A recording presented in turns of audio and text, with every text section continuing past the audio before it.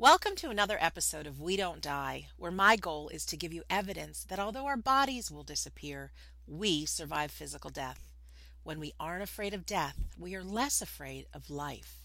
From these episodes, my goal is for all of us to take more risks, go after our dreams, have great, fulfilling relationships, and perhaps a lot of fun in the process. I'm your host, Sandra Champlain, author of the international bestseller, We Don't Die, A Skeptic's Discovery of Life After Death. And today on We Don't Die Radio, I have Jeffery Olsen. Jeff is a best-selling author and inspires audiences across the country with his intriguing personal story of perseverance and inner strength. In 1997, Jeff experienced a horrific automobile accident, which inflicted multiple life-threatening injuries, including crushing both of his legs. His left leg was amputated above the knee. The most devastating outcome of the accident was the loss of his wife and his youngest son, who were both killed instantly. At that time, Jeff had profound experiences which deepened his spirituality and gave him insights and gifts not common in today's world. He found the courage to carry on, to heal, and to care for his living son, and eventually thrive in his career and community contributions. Jeff has since remarried and adopted 2 boys. Jeff is the author of I Knew Their Hearts, the amazing true story of Jeff Olsen's journey beyond the veil to learn the silent language of the heart, and Beyond Mile Marker 80, Choosing Joy After Tragic Loss.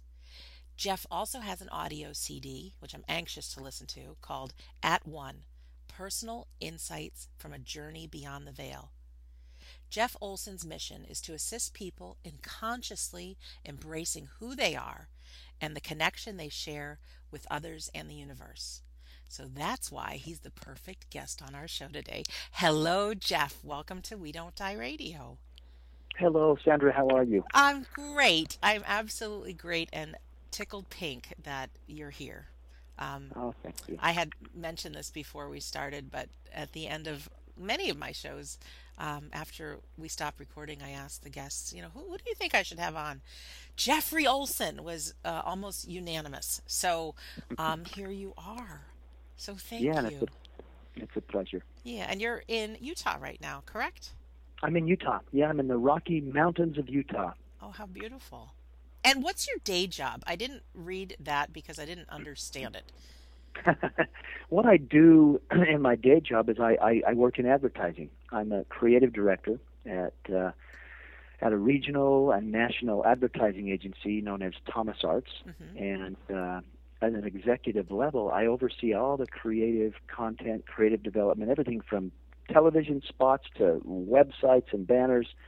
But we have offices in New York, Washington, D.C., in Minneapolis, in Dallas, in Salt Lake City, and then also near Los Angeles. So it's a demanding day job, but I love it. I love what I do. Yeah, an award-winning business too, from some of the things I see here. So you're an extraordinary man. Well, let's cut right to the chase, and why don't you tell us your story, and if you don't mind, why you believe we don't die? I would love to. And it starts, way back. I mean, I'm going to give you a little history on myself just so you realize I'm a very ordinary person, really. I mean, I grew up in a small town in Utah. Mm-hmm. My mother and father divorced when I was young. And, and that caused some insecurities in me. I was only 4 years old. Wow. And, so everything I thought was, true and right and forever, and it just wasn't. Mom and dad split up, and they were very kind. I mean, it was not an ugly divorce. They were very supportive. I shared time and had joint custody, and it was the best of a situation. Mm-hmm. And yet it did cause some things in me that caused insecurities, and yet my mechanism to deal with that was to overachieve, actually. I mean, my mother being a single mom and going to work and having 3 boys, I had 2 brothers. I was smack dab in the middle, and we were very, very close. I mean, My older brother was like 3 years older than me. My younger brother was only a year younger. So in 4 years, there was 3 boys, and it was quite a, Oh, what a it was handful. quite a little group. And so my mother put us in sports, athletics Hmm. to number one because we loved it, but number two, I think it was a great babysitter. While she could go to work, we would go to our sport games after school, Right. and then she could finish up and be there by the time practice was over. My father had a farm and a ranch, a dairy farm up in a little town called Charleston, Utah, which is probably the prettiest place on earth. Oh, nice. Tucked in right near Sundance on a lake and looking at Mount Timpanogos, and Hmm. a beautiful place. And we spent weekends with my dad, and we're very close to the farm. And between athletics and the farm, it kept us pretty much out of trouble, but we were rough and tumble kids. I mean, a lot of mischief, and my Uh-huh. brothers and I became best friends, and Sure. we eventually moved onto the farm full time. I mean, my mother remarried a wonderful guy, Uh-huh. very close to my stepfather, and anyway, but in that process, he had 5 kids, and my older brother, who had been the man of the house, even at the young age of 8, Yes. by the time we were in our teens, he was a sophomore in high school when this all happened. But we ended up moving full time with my dad on the farm, and just had a wonderful life up there. Because of the athletic history and all that was going on, I ended up getting a football scholarship. I played Division I football at Utah State. Go Aggies!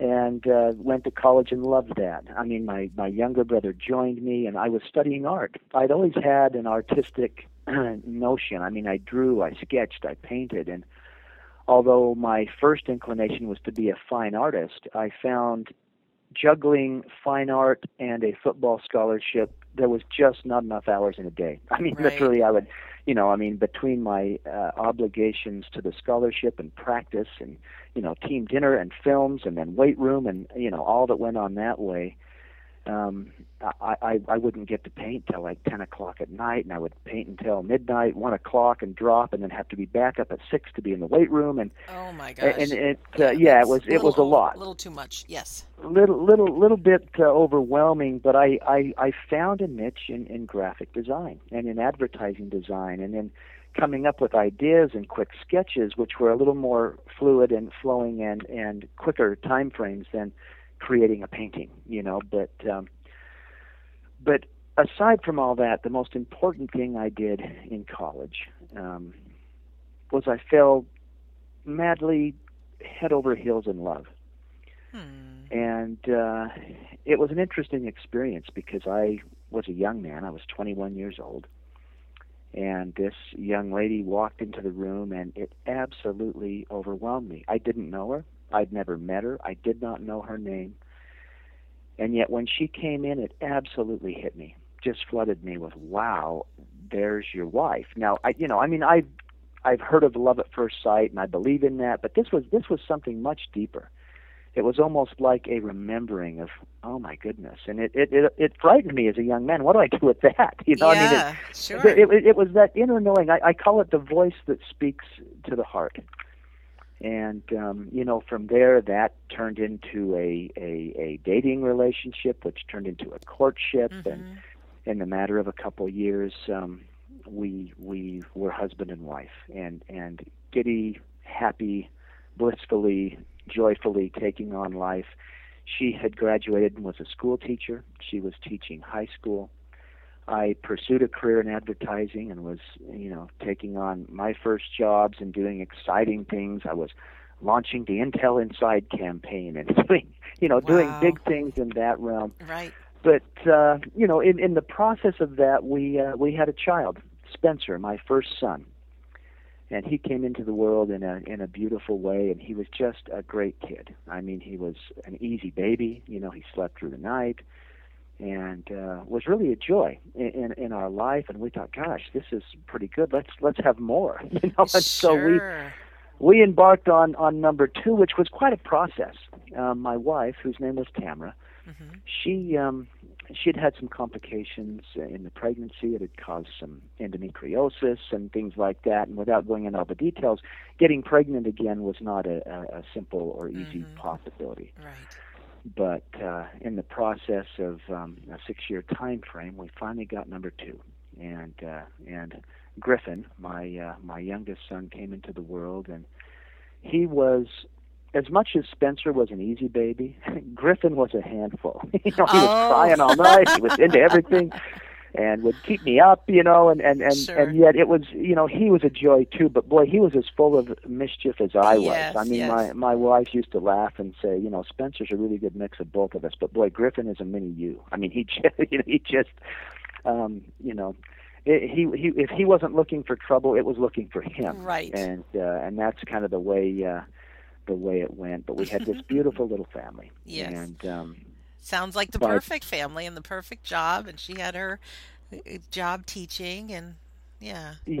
Life was Life going was really good. well. It wasn't without its challenges. Of course, and because we're human. and things are, everything was quite normal. But I knew I was very lucky. We knew we were very lucky, and by this time Spencer was 7 and Griffin was 14 months old. He was toddling about, and it was coming up on Easter time, and Tamara wanted to go to southern Utah, which is beautiful. The red rocks and rock formations and everything you see. Gorgeous.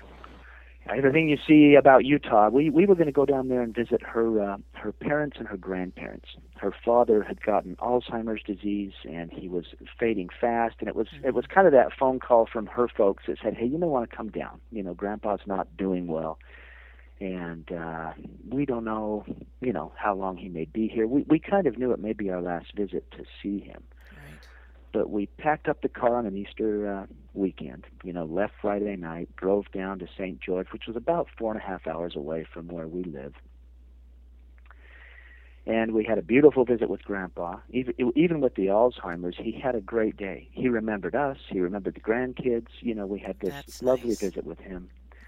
And her folks had actually gotten a condominium nearby to look after him, to be there with him. And so we went to their condominium to stay. They had extra bedrooms. We just had a wonderful time. Dyed the Easter eggs, created little baskets for the kids.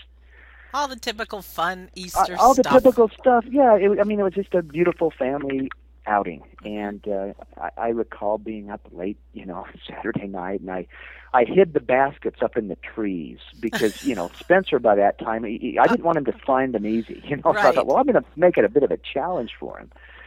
And, That's funny. of course, Easter morning came and the kids were up, and Griffin, my little toddler, was, he was wandering about the yard finding the colored eggs and calling them balls. He was just toddling about. And it's an interest, he was falling down and trying to learn to walk and leaning on things and getting around, but he was finding these eggs, and they were balls, and he would bring me the ball. Here's the ball, Cute. And, of course, Spencer was running, found the baskets in the trees, and he was ecstatic with all that. But just, it was a beautiful weekend. Mm-hmm. And Sunday night rolled around, and, gosh, we decided we wouldn't go home. We'd stay Monday. I would call the guys at work and let them know I would be late. And anyway, Monday rolled around, and we had breakfast, and it was just, it was one of those perfect little weekends. And we finally, got everybody in the car. I mean, I finally said, look, I really got to get back. And, we hugged, we said goodbye, we put everyone in the car, I buckled everybody up. And just as I was putting the car in drive to pull away, Tamara, my wife, said, wait a minute, hold on a second, I just want to say goodbye to Mom and Dad one more time. Now, at that point, I'm thinking, women, we hugged. We just said did goodbye. that. Yes. Do we really need to do this? But the reason I bring this up is never ignore those whispers. Given the events of that day, which I will cover shortly, she said, I just want to go say goodbye to Mom and Dad one more time. And I watched as she unbuckled, and she ran up to the porch. And, of course, there's Grandma and Grandpa, waiting. And she hugged and kissed her Mom and Dad. Now, that wasn't uncommon, but she would typically hug them. But I watched and noticed as she actually hugged them and kissed them. And then she ran back and hopped in the car, and we were ready to go. Now, I was all about getting back to work. I was going to be a Yes. day behind. There was a million things going on, and I put the car in drive, and away we went up I-15. You know, I set the cruise control on 75, which is as fast as I could legally go, and Right. and I was all about getting back, and all that chatter in my head about, okay, you got this thing to do, you got to call that guy, you better arrange this, and you get that to-do list, Oh, running through your always. head, and Always. yeah, it's life. So I'm racing up the highway, making the best time that I can, listening to all that chatter, and I happened to just look in the rearview mirror. And when I did, I saw Griffin, my toddler, in his car seat, and he had fallen sound asleep. But for whatever reason, I felt him. I thought, wow, look at him, and I had this overwhelming sense of his essence. I mean, I noticed things like how long his eyelashes were, and how his hands kind of sat, resting on the car seats Mhm. in front of him there as he slept. And I thought, what a joy, what an absolute gift to have him in our lives. And then I glanced behind me where Spencer was sitting, my 7-year-old, and he was playing with the Star Wars toys he had gotten in his Easter basket, Yeah, of and course. was having the grandest lightsaber battle of the universe, and all the sound effects, and I felt him, and I thought, what a beautiful, beautiful child. I mean, he was easy as a baby. He's been easy as a boy, and I thought, what a blessing. I mean, what an absolute joy. And then I noticed my wife, who had actually reclined her seat, and she had fallen sound asleep, except she was still holding onto my right hand. Mm, She was sweet. holding my right hand. I was driving with the left. And I felt her.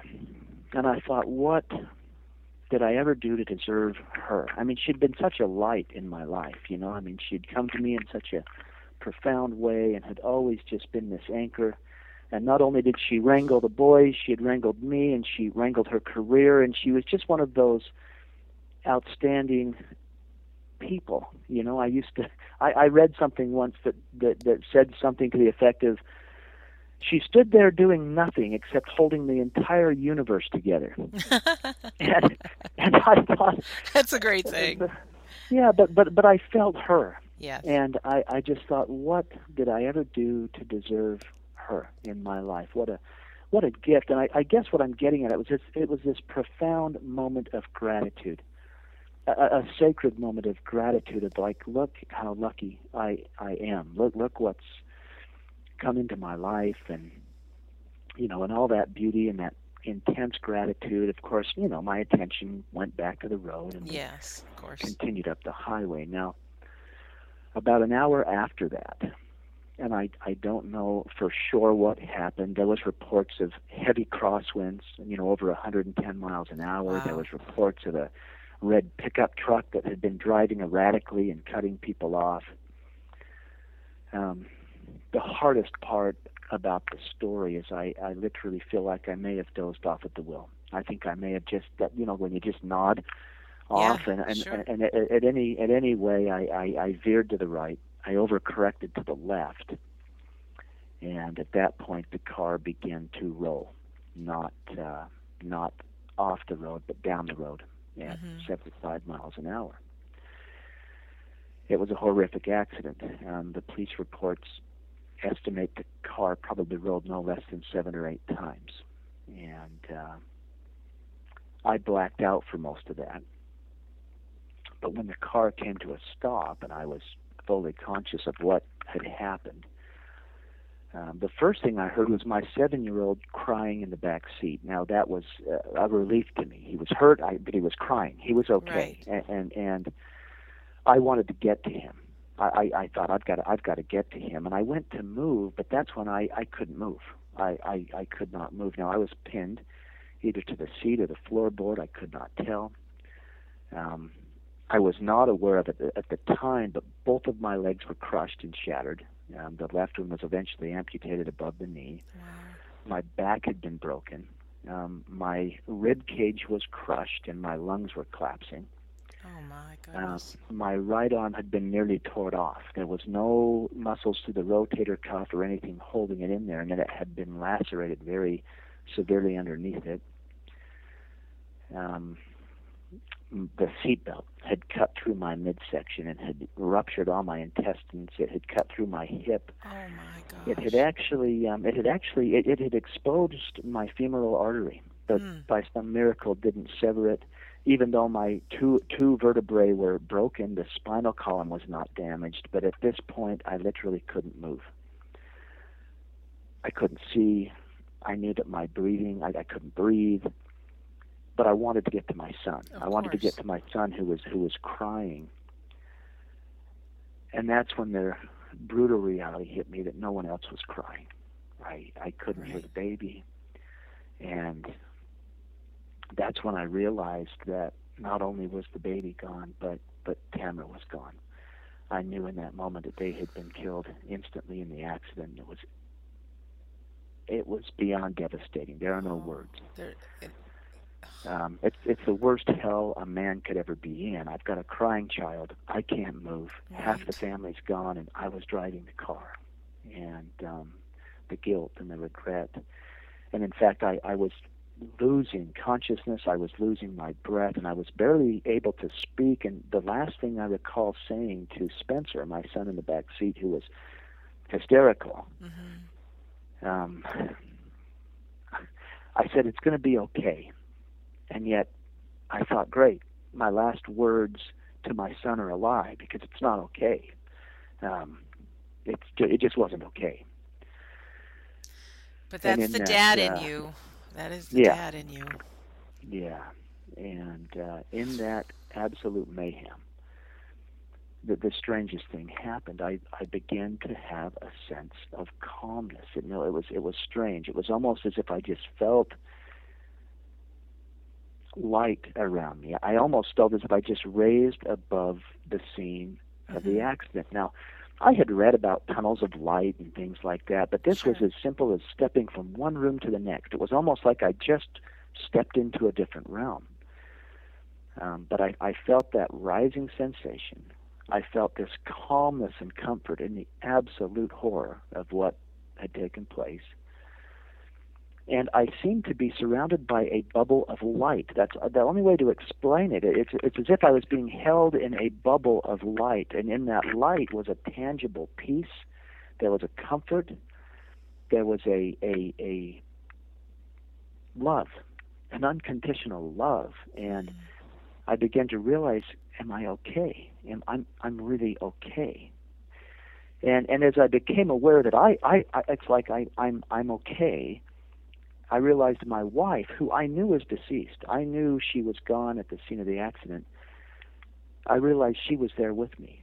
She was right there with me, and she was okay too, except she was emphatic about, oh no, you can't stay here. You've got to go back. You've got to go back. In fact, she was upset. Even in all that peace and love, she was crying and almost hitting my chest, saying, no, you've got to go back.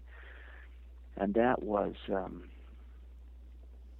an interesting moment. I learned a lot about choice in that moment. I learned a lot about the sacredness of a moment.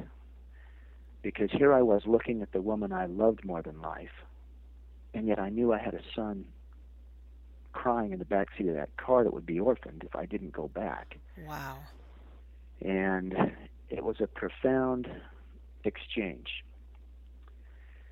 And I knew I had to go back, and yet here she was upset.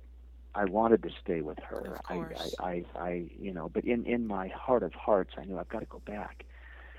And yet, as soon as I made that choice, as soon as I made the conscious choice, I've got to go back, boom, I found myself wandering through a hospital. Now, this is strange. I mean, in this bubble of light, this profound goodbye, and now I'm wandering through a hospital. Now, I have no sense of time in any of this. What I later found out is that people arrived at the scene of the accident, one of which was a doctor who had oxygen in a trailer.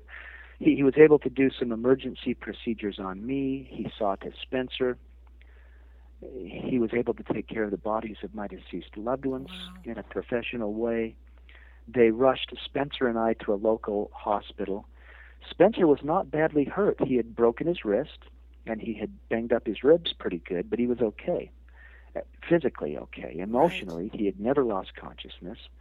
He had witnessed what he felt was the whole family he killed. He thought he was orphaned. I was not in good shape.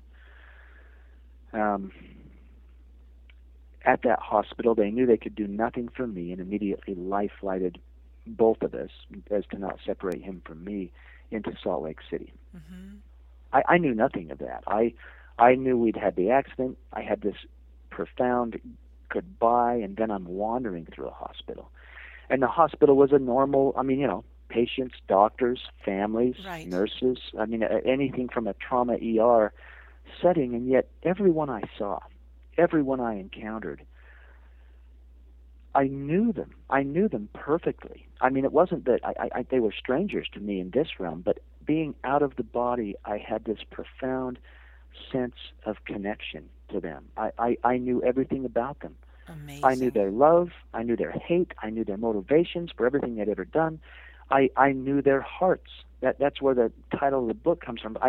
I knew them in such a connected way. They were me, and I was them, and we were one. We were connected. I knew them, and I had this overwhelming sense of love for them. Absolute, unconditional love. All of them, from the heroin addict over here to the saintly grandma over here, and I viewed them as absolutely perfect. I loved them like they were a brother or a sister with no judgment. It was unconditional love, and I knew in that moment. It was almost as if it was given me. This is how God sees us. This is what I call God sees us, and this profound sense of connectedness and love. And I was basking in that, and yet still dealing with what had gone on. And I finally came to a man laying on a bed that I didn't feel anything from. I thought, well, this is weird. I feel nothing about him. And so I stepped closer to look. And that's when I realized it was me, or it was my body. I was looking at my body. Yeah, me. I was here. I was fine. I was experiencing all this overwhelming love. And yet there was me. There was the broken down, and I had a profound sense of sadness when I looked and realized and thought, oh my goodness, look how broken, look how devastated my body is. But I knew I had to get back in it. Mm-hmm. I knew I had to get back in. Now, it was interesting because as quick as a thought, even when I made the choice to leave Cameron to come back, as soon as I consciously decided that's what I'm doing, boom, it would happen, and I'm there looking at my body with this profound sense of sadness and trepidation about getting back in. But as soon as I made the conscious thought, boom, I was back in the body. Now, then all the pain, all the regret, all the guilt, all the horror, all the guilt, everything returned. I was ventilated. They'd put a ventilator in because of my lungs. Right. Obviously, my legs were immobile. They'd both been shattered and crushed. My right arm was immobile. They eventually tied down my left arm because I kept trying to grab at all the tubes and everything that were in. And I learned a whole new meaning of the term "be still." Be still and know. I had no choice. I could not talk. I could not move. And it was a painful, painful process, except there was strange things going on. I seemed to have one foot in this realm, which was absolutely horrific, right, and one foot in the other realm, which was absolutely enlightening. And I continued to have these conversations with my deceased wife. Now, it was odd because she was letting me know personal things. It might sound trivial, but to her, she wanted her favorite ring to go to her niece, and she wanted her fancy party dresses to go to her sister-in-law, and she wanted to be buried with the baby in her arms. She wanted her and Griffin in the same coffin together. She wanted to be buried near our home so that Spencer could have a place to come and feel close to Mom. We were having these conversations as if she were here, but she was there. Now, there's an interesting scenario here because the family was in absolute mayhem. You can imagine. Of course. they were telling the family that I probably wasn't going to make it. Right. In fact, on several occasions, they said, the odds are not good. The doctors said, we've never seen anyone with your injuries alive, let alone survive them. Mm-hmm. We'd lost Tamara Griffin already, and her family was obviously devastated, as was mine. I mean, we were very close, all of us. They had a burial plot down in southern Utah, near where they were staying in a little town called Escalante, and they wanted to bury them down there in the family plot. But my family was saying, if we lose Jeff, shouldn't we bury them together? And we don't know that we want them for down in southern Utah. I mean, right. The families were kind, but you can imagine that the planning and the turmoil and the grief and the bereavement and all that was going on. And they were trying to decide what to do, and yet the interesting thing, and it's almost funny, but there was an insurance problem. they had life-flighted me to a hospital that wasn't in my insurance network. Oh. And yet I was in no condition to be transferred. Sure. I mean, my older brother, who had become a law enforcement officer and a trained EMT, he's like, you cannot transfer this guy. There's no way. And my younger brother, who had become an attorney, and we were very close, he was like going to sue everybody. It's like, you can't do this. The insurance company won out, and the ambulance crew came, and the ambulance crew refused to move me. We will not take the liability. We're not transferring this patient. Well, wow. They brought a life flight crew in to move me 2 miles from LDS Hospital in Salt Lake to University Hospital. Jeez, all about insurance. Oh, my goodness. The insurance thing. But here's the beautiful thing. Mm-hmm. In the process of transferring me, they did take out the ventilator. Okay. Briefly, and although I could not talk well, I was able to eke out what I was experiencing. I'm having these conversations with Tamara. Here's what she wants. And I was able to share with my family what we wanted, what we had decided about the burial, about what was going to take place. I even shared a little song that we had decided to sing at the service, and the family honored it. Now, the point in sharing this is, it's funny, we often think our lives are falling apart. I mean, when in reality, the whole insurance issue was causing things to fall into place. Had that not come up, I would have never been able to share what I was experiencing, what I was feeling. And, amazing how that happens. Yeah, so the family then knew what to do, and they honored it, and I can talk about that later, but it was very critical to have a place where Spencer could come and where I could come. But I spent almost 6 months in the hospital. I was in ICU for over 3 months. I had 18 surgeries as they mended me and put me back together. I kept throwing pulmonary embolisms, the blood clots that lodge in your lungs. I had terrible pneumonias. The infections were probably what nearly killed me because of the rupturing of all my intestines and all the open wounds. And I was an absolute mess and really should not be here. But I began to heal. And I learned a lot laying there, being still, dealing with it all. I mean, I couldn't go for a run. I couldn't go punch a bag. I literally had to just be there. Wow. And, and I asked a lot of why questions. Why me? Why this? Why both of them? Why the leg cut off? Why the loss of my, full use of my right arm? Why? But some shifts began to happen. I had profound dreams. I had things happen, and I began to shift the why questions to the what. What am I learning from this?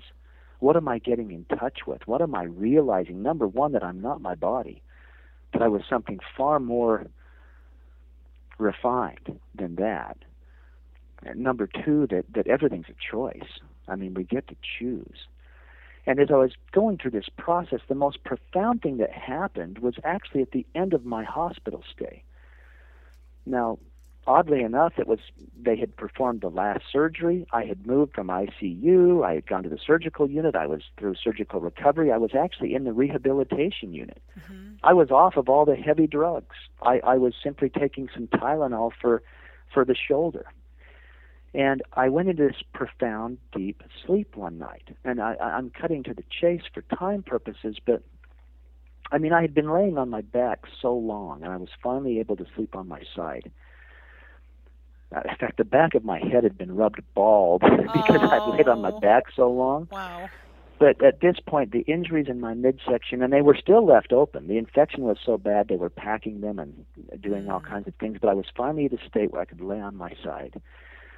And my younger brother was with me that night, and my brothers. I mean, they nearly lost their jobs to just be with me and just look out for me and hold my hand while I'd fall apart every other day, you know. Sure. But I went into this profound, deep sleep. And in this sleep, I felt that same sensation, that rise, that moving from this realm to that realm, like walking through a doorway. And it was so familiar. I'm like, oh, my goodness, I'm there again. I feel it. I feel home. The only word I can use, it was home. It was familiar. It's like I was returning. It's like I had been there. I was welcome. I knew it. It was part of me, and I was so joyful. And yet, at this point, it didn't feel like a bubble of light. It felt like a vast expanse. I was home. In fact, I was joyfully running. And, you know, having been a Division I athlete and then knowing I was going to be crippled the rest of my life, but in this realm, I was running. You're free, and right? Yeah.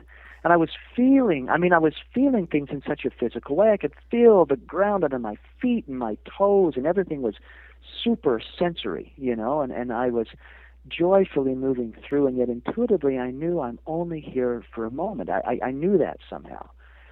But as I ran about, just so happy to be home, I saw this corridor off to the left-hand side, and I knew intuitively that I was to go down that corridor. And I did. I started moving down the corridor, and as I moved down it, at the end of the corridor was a crib. And I rushed to the crib, and I looked in the crib, and there was my little Griffin, sleeping as soundly and as peacefully as he had been when I looked in the rearview mirror just before the hour. And I swept him up in my arms, and I held him, and I could feel him. I was blown away at how I could feel. I could feel he was solid against my chest. I could feel the warmth of his body. I could feel his breaths. I could feel him breathing on my neck. I could feel his soft head on my cheek, and I just held him, weeping, knowing he's okay. What a gift! Oh my gosh! Yeah, and marveling that, oh my gosh, how am I feeling at such a level? I mean, it was that was real. I mean, since that, this life is the crazy, foggy, you know, misty dream. That was reality. Real. In fact, it was almost like I could feel the light and the life in every cell of his being, and it began to meld.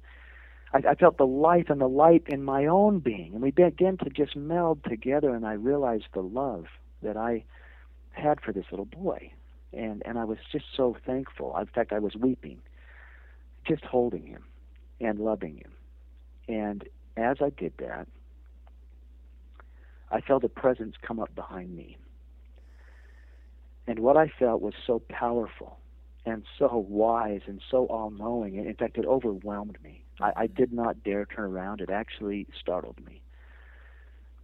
But then I began to feel how absolutely loving and personal it was. And as I stood there holding my little boy weeping, I felt these divine, loving arms wrap around me. And then this download came. I mean, as I was embraced, it's almost like we all melded into one, and then everything went away, and I was part of all of it, all there is. Wow. And I saw my life. You know, I saw the divorce. I saw my insecurities. I saw what I had done to cover it up. I saw what I thought were mistakes. And yet, in those loving arms, I realized there was no mistakes. I was only here to learn. It was beautiful. I saw the things I had done wrong, and I knew they were wrong, and I did them anyway. Yeah, yes, I know how those things go. Yeah, and in this realm, all I felt was, look how much we love you. Look how much we support you. Look how we honor your life, your choice. And as I stood there holding my perfect little child, I realized in those arms that I was perfect. And that's been difficult for me to say, but I knew I was perfect. In fact, I knew that I was divine. I knew that I was part of that. And, if I am, I promise you, everyone is. Just We the all way are. we are and just the way we aren't. Just the way we are. There was nothing to be. In fact, I had grown up in a good Christian home, and I was afraid of God, and I thought he'll judge me. And I'm probably in trouble based on the way things have gone.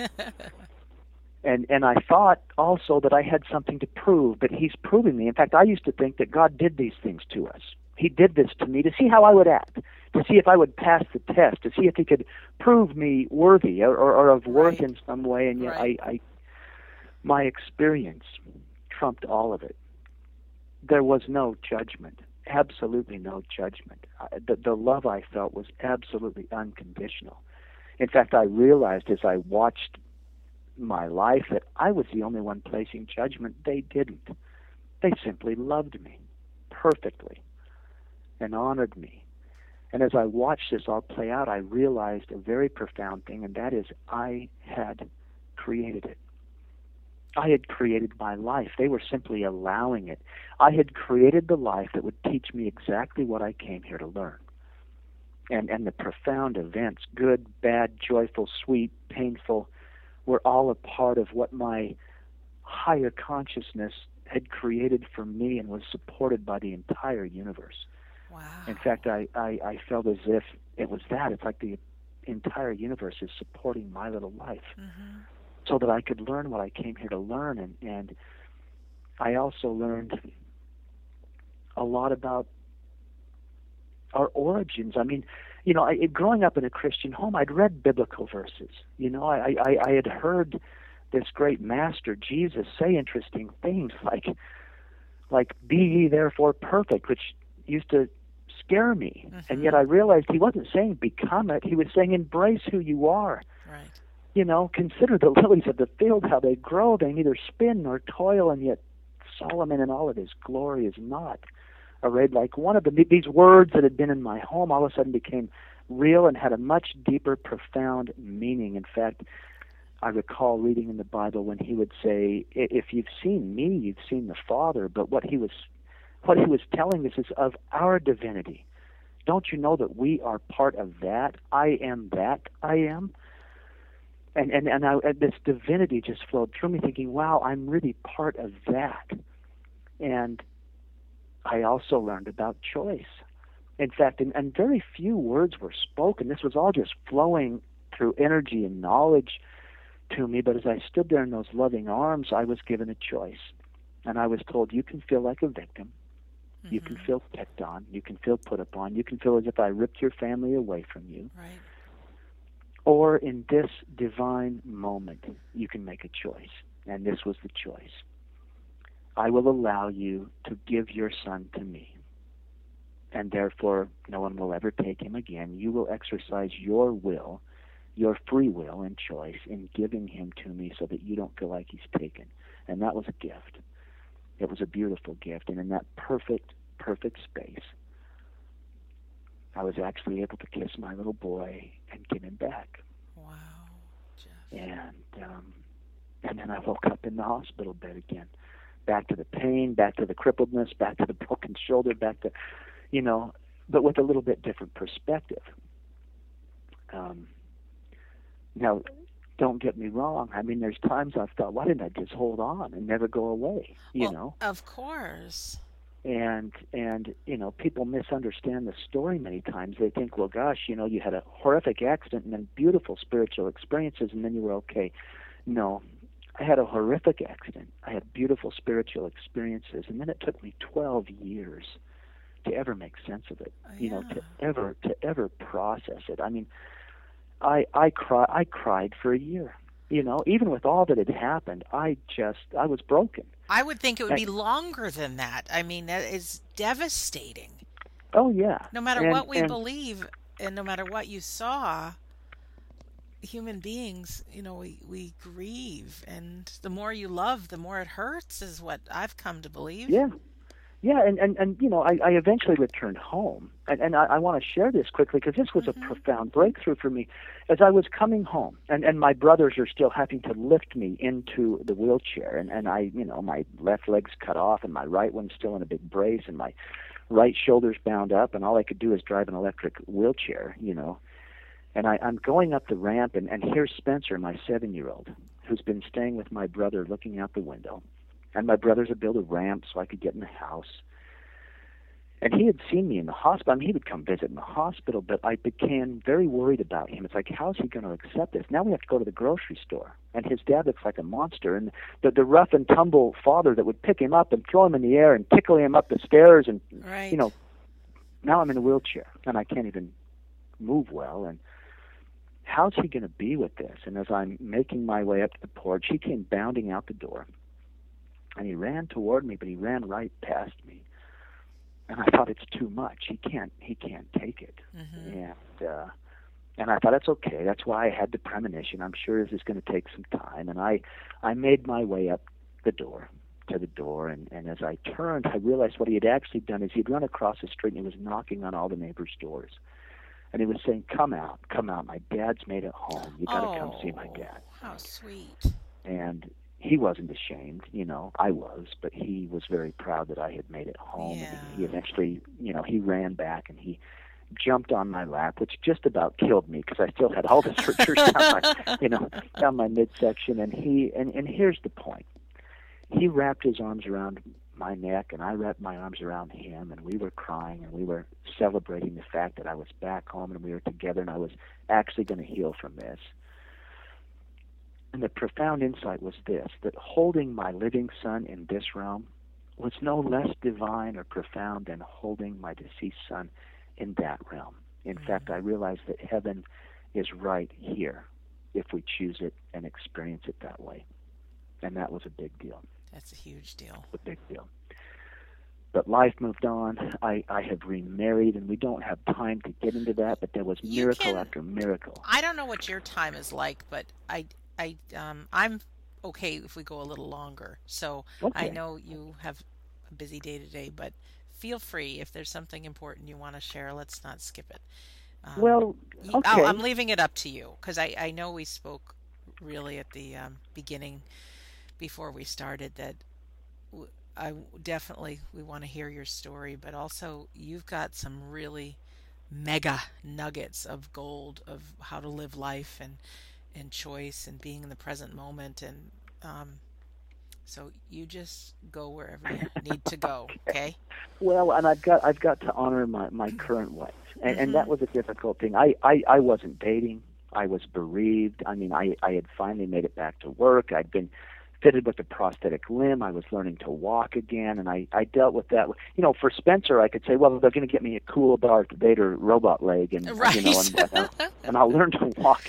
And he was a trooper, and he supported me and assisted me around the house. But I did bring a nanny in, and I had a housekeeper, and I was back at work, and we were living our life. But what no one knew was I was literally, you know, I'd fall apart every night. In fact, I couldn't even go in the bedroom. I would sleep in the recliner downstairs. Number one, it was difficult to get up the stairs, but I was so lonely, and I was Right. still so bereaved, and you know, in this process, in a strange roundabout way, I met Tanya, my current wife. Now, it was a work thing. I wasn't dating. I wasn't looking. I was Mm-hmm. lonely and heartbroken. But going back to the first part of my story, Tanya came walking in the room, and bam, I had that same overwhelming feeling as the time I'd met my first wife.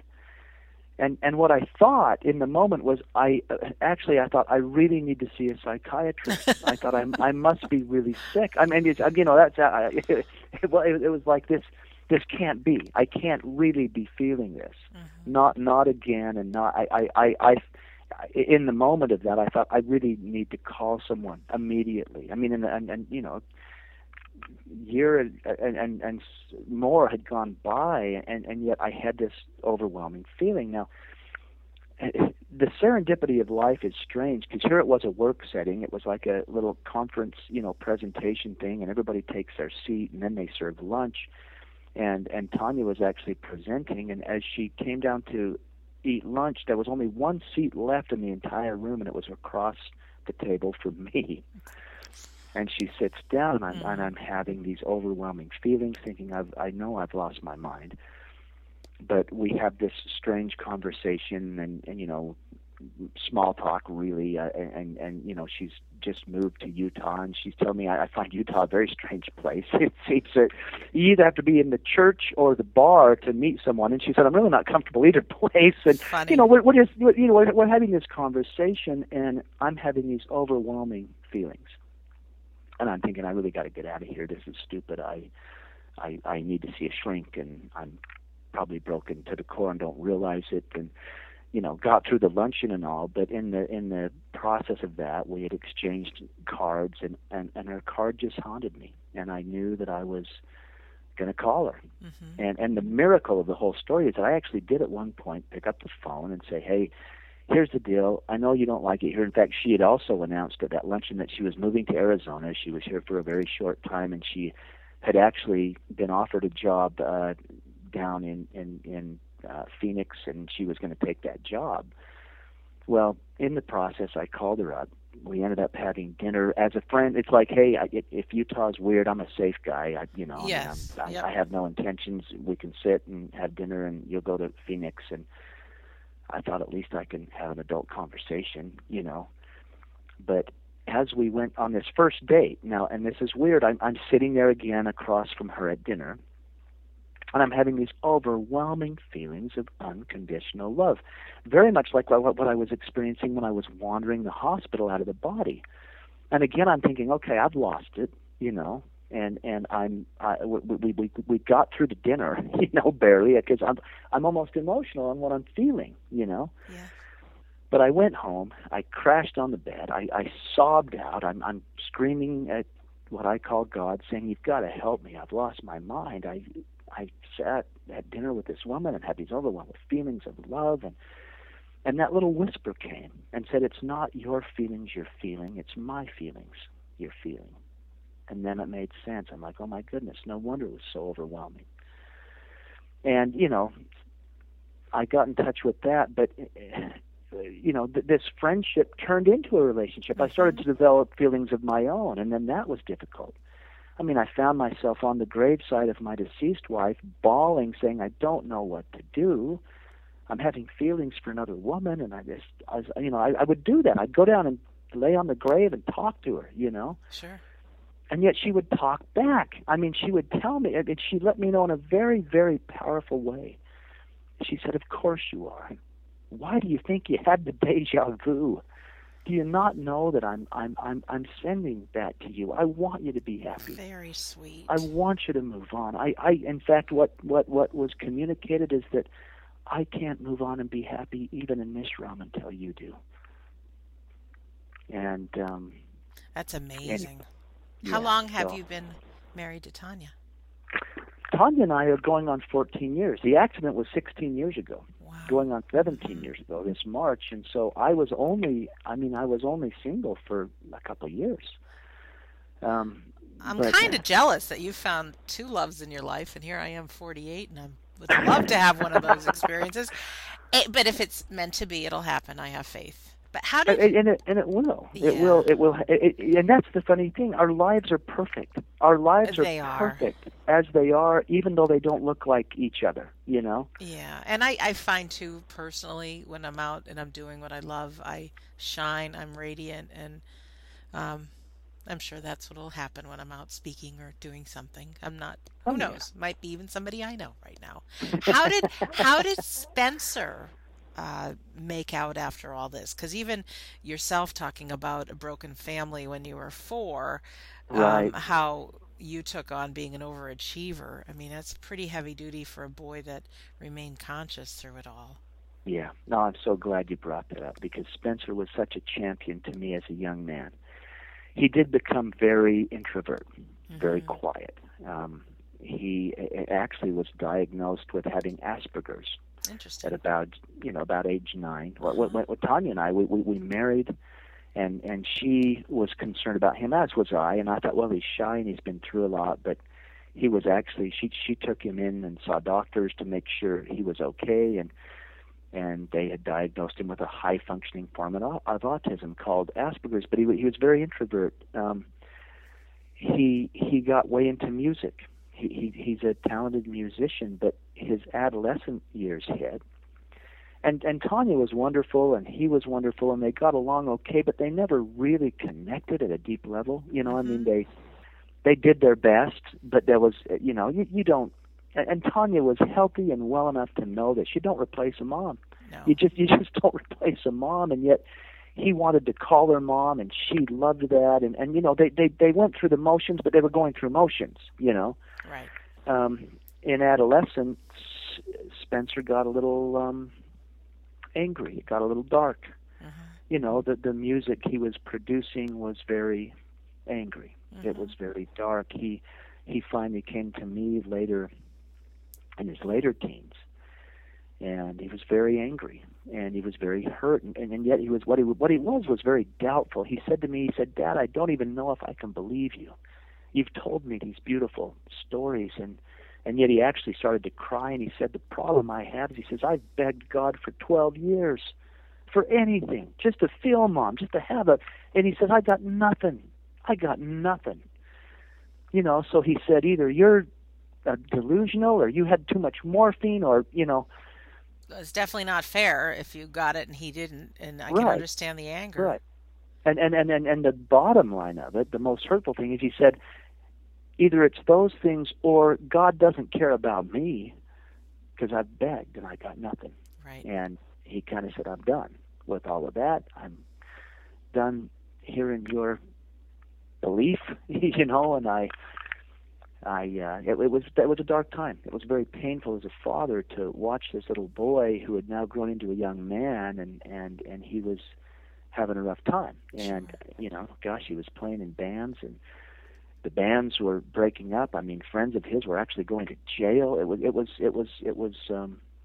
devastating. And I'm screaming out to what I call God again, saying, "Help me! I've ruined the life of my little boy, and now he's a man, and he's on this dark path. What do I possibly do?" And it was an interesting answer. And I don't profess to talk to God all the time, but when I really open my heart, when I really want to commune, for whatever reason, I do get that whisper that comes back. And yet what the whisper told me is, how dare you judge his experience because it doesn't look like yours.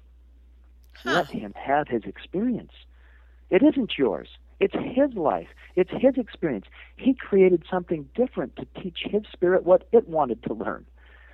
So stop judging it and just love him. Well, that's a hard thing to grasp sometimes, because I'm not making you right or wrong, but just I agree. And we want to fix it for everybody. We want to make it right. And if we take our own advice and what we believe, that we are all on our different paths, and some of them look different. Yeah. And wow. You know, the miracle is that Spencer in his early 20s actually shifted a little bit. In fact, he shifted a lot. And he'd done some soul searching, and he did some extensive training, you know, self-help stuff, but in a profound way, and actually, you know, in the same energy of saying, I don't even know if it's real, a couple of years later, you know, and he's been away to college and doing his thing, but we reconnected in a way, and he actually came to me in tears again, but this time he threw his arms around me, just like when I was in the wheelchair and he was a little boy, and he said, "Dad, it's all real." Oh. And he said, there's no accidents. There's no accidents. What happened to us was in perfect order. And he said, now I know. And he said, I know Mom's there. And I don't know all the details of what happened to him, but he had an experience that let him know that it was okay and that Mom wasn't really gone. And the most beautiful part, I was with Tanya during this exchange, and he, you know, he hugged me, and then he turned to her. And this was interesting, because people with Asperger's don't like looking people in the eye. Right. But he cupped her face so he could look her right in the eye. He wanted her to know. He looked her right in the eye, and he began to cry, and she began to cry. And he said, I love you.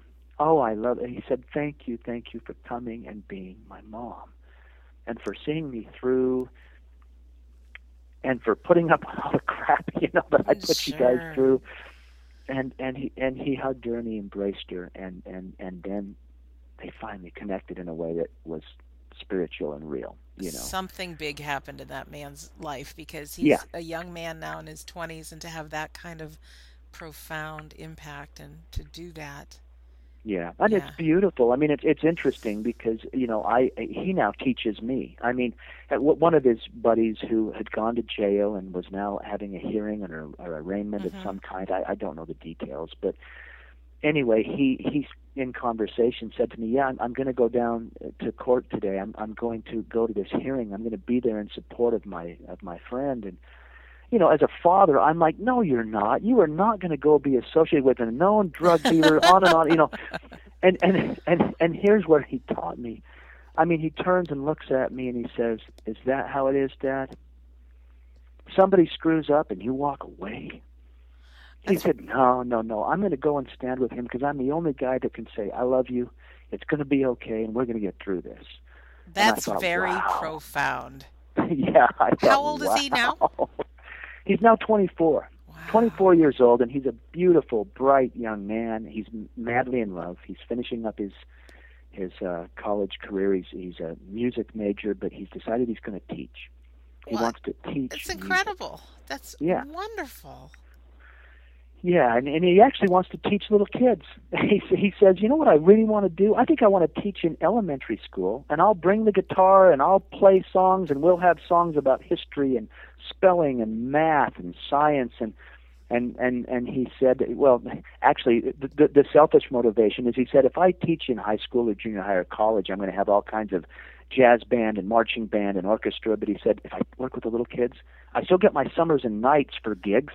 Yeah, no, I that's can still pursue my rock star lifestyle, but sure. I'll have insurance and a steady paycheck. Well, our self-expression is important, so Yeah. he's a Oh smart yeah. decision. Can you tell us, I clicked on a website called atOneNow.com. What's Yeah. that all about, and how did that come to be? That's a way for people to connect with me. Now, I had no intention of ever writing a book on this stuff. It Right. was so personal, and I didn't want people to think I was crazy. And quite honestly, it was sacred. It was something I wasn't inclined to share. Um, and in fact, the long and short of it is, I was teaching a little Sunday school class years after the fact. I mean, this was 12 years after the accident, and I had remarried. We had adopted two beautiful boys who are a joy and a blessing in my life now. Sweet.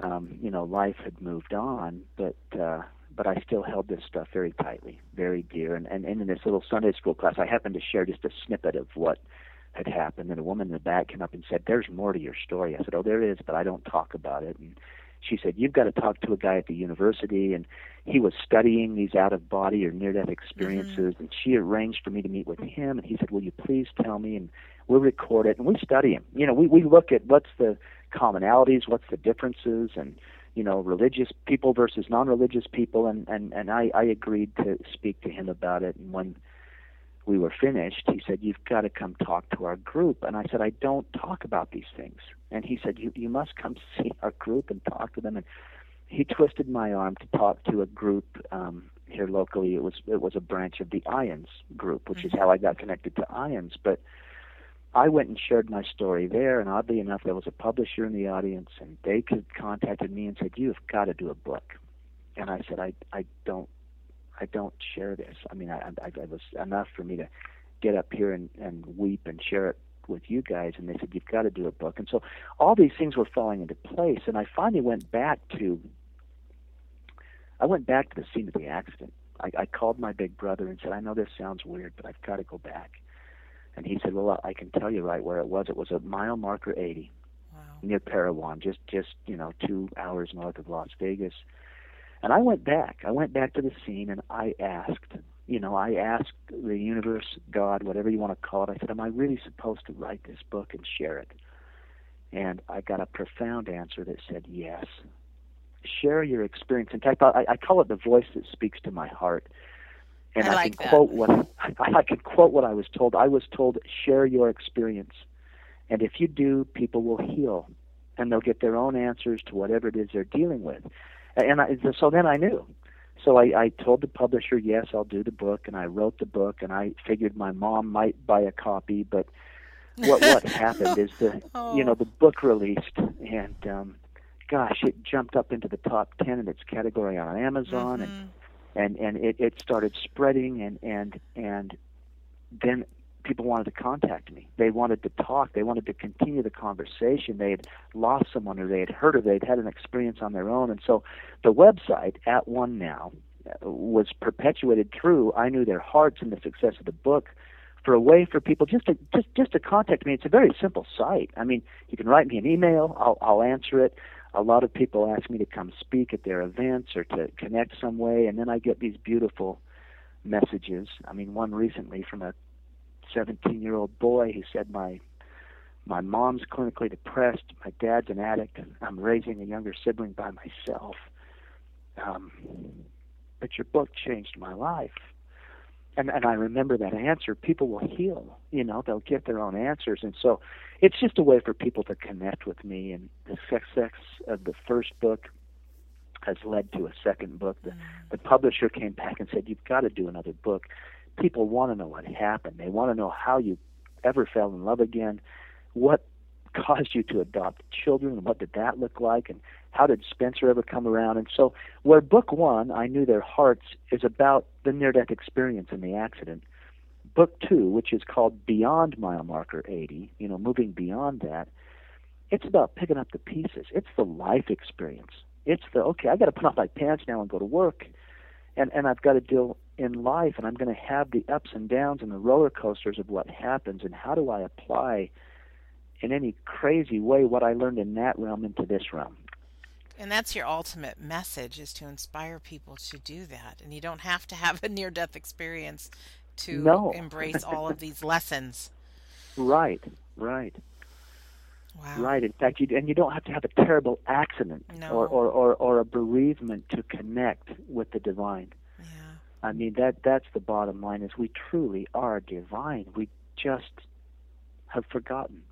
The point to me is to remember who you really are, and when you do, everything shifts. That's when heaven literally does come here, and you see things differently. You see others differently. You see the trees and the flowers and the clouds and the rain and everything differently. But the key is seeing yourself differently, because even though I had had all those experiences, there was this big weeping hole. I had remarried, and I still was looking for validation. Oh, if only my new wife would love me enough to let me feel good about myself. If only my adopted sons would love me enough to let me feel good about myself. Or if work would just validate me in a way, or what, on and on and on. And it was a brutal, brutal cycle, and I cover that in book two. But it wasn't until, like I say, almost 12 years after the fact, when I realized, oh, you mean the only one that can heal me is me? Exactly. Even if I've stood in the arms of God and He's shown me everything, it's up to me. Sure. I mean, physician, heal thyself, again, a biblical Exactly. phrase. Oh, you mean, and not from the outside in, but from the inside Inside out. out. Jeff, there's Yeah. something so refreshing about knowing. Well, first of all, we all have that little voice in our head that's looking for validation, that's judgmental, that's filled Mm-hmm. with fear. And there is just something so comforting to know, when our bodies disappear and bodies die, we don't. But that not only is it like walking into another room, but that you have your feelings and you have your senses, and they're heightened, and that little voice isn't there. And that you're Yeah. filled with love and compassion and knowledge. And I've heard that from several of guests, like just so much knowledge, and that's how you understood the people you saw in the hospital. And not that there isn't a lesson about what we have to learn in this life, but just to know, um, that there's some good stuff in the next. Yeah. Really Oh, and good. it's beautiful. And it's interesting, because we don't even have to leave the body to experience that. I want to Yeah. make this point just before we break off, but I call it the ego. That voice Mhm. in my head is that ego mind, and it's yakking, yakking, yakking. In fact, I've even transferred that. I mean, biblical verse. Well, to me now, that's the devil. and it's not a mean little black red man out there with a Right. pointy tail who's going to trick me, and it really is myself. It's like that ego mind, and I can even read biblical verse, and now instead of saying, "Get behind me, Satan," I say, "Be quiet, ego. Leave me alone and let me go to my heart. Let me go to that deeper place in me that already knows, that already has the answers, that already is unconditional love, that already knows I'm divine, that already knows that I'm perfect and I'm only here to learn." Hmm. And then I can operate from that space, and then it changes everything. And we have to be quiet, though, to be able to tap Be still. into that. Yeah, be still, Be and still, quiet the mind. be Quiet the mind. present, I like to say be 100% present no matter what it is you're doing or listening to or looking at. And the mind will want to pop up and say something, but just do our best. Well, Jeff, I thank you from the bottom of my heart for not only sharing your story with us, but it's amazing how we want to keep, and I think it's the ego, the little voice, we want to keep our stories private, how we may not think they're going to impact somebody else. Um, and that you chose not to listen to the voice, you chose to listen to the people that encouraged you, because I know that you're making a profound difference in so many lives just by hearing your stories. People might not need to read your book, might not need to research life and after death anymore, but now they can feel comforted that love is real, their loved ones are not gone, and that each one of us, our lives are for a purpose. It really a beautiful, beautiful life story you shared with us, and I thank you from the bottom of my heart. Well, thank you, Sandra, and it's been a pleasure talking to you. And we do have angels. Our loved ones are never far gone, and we're simply here to learn. And what we're learning is to love each other and take care of each other. And I trust we will. Yes, and I'm just thinking, I feel, I don't feel it, but I can imagine just that sense of unconditional love, and it gave me goosebumps when you were explaining that. And what would it be like in our life, each one of us, to practice that, like loving no matter what? And that Yeah. is also loving no matter what that person that you see in the mirror. Look deep into those eyes that you see in the mirror and just love no matter what. And you know what? I'm going to challenge everybody to do that today. Usually at the end, Jeff, I throw out something motivational or a little challenge. Perfect. And I how love about it. each one of us just spend, oh, I don't know, maybe 2 minutes and just set your alarm clock and just look into the mirror. No judgment. Here's the deal, no judgment. And you can only love. And if that little voice pops up, just say, thank you for sharing, and just go back into looking into those blue or green or um, brown eyes and just loving. So you can take that or not, but let's just see what happens by doing that. So, in closing, again, I want to thank Jeffery Olsen for being here. His website is at onenow.com. And as a reminder, I have the website we don't die radio.com. And on it, you'll find this interview. You'll find a picture of Jeff so you know what he looks like. And there'll be a link to his website. And for you, the listener, I thank you for being on your search. I thank you for taking the time to play this interview and listen and really put yourself in it. This is not about Sandra. It's not about Jeff Olson. It's about you and your life. And don't get me wrong, I get a ton out of this as well. And I don't have a perfect life either, but I really want you to see your life in this, and that your life counts. It's important. Yes, there's someplace more glorious that we go. Well, I don't even want to say more glorious, but there's someplace glorious we go. But while you're here, let's learn some of the things from Jeff, and realize that there's so much choice. Choice to listen to the little voice in your head or not. Choice to look at your life and you can be a victim of what happened, or maybe choose, oh, there's something powerful that I was to learn here. And most importantly, to choose love, to look into those eyes in the mirror, to look at the people in your life, and everybody's on their own path. Not make them wrong, and just simply love. So, this is Sandra Champlain. I've been your host, And I think that's all I want to say. Just remember who you are and that you can create heaven on earth. And thanks for listening, and we'll see you soon.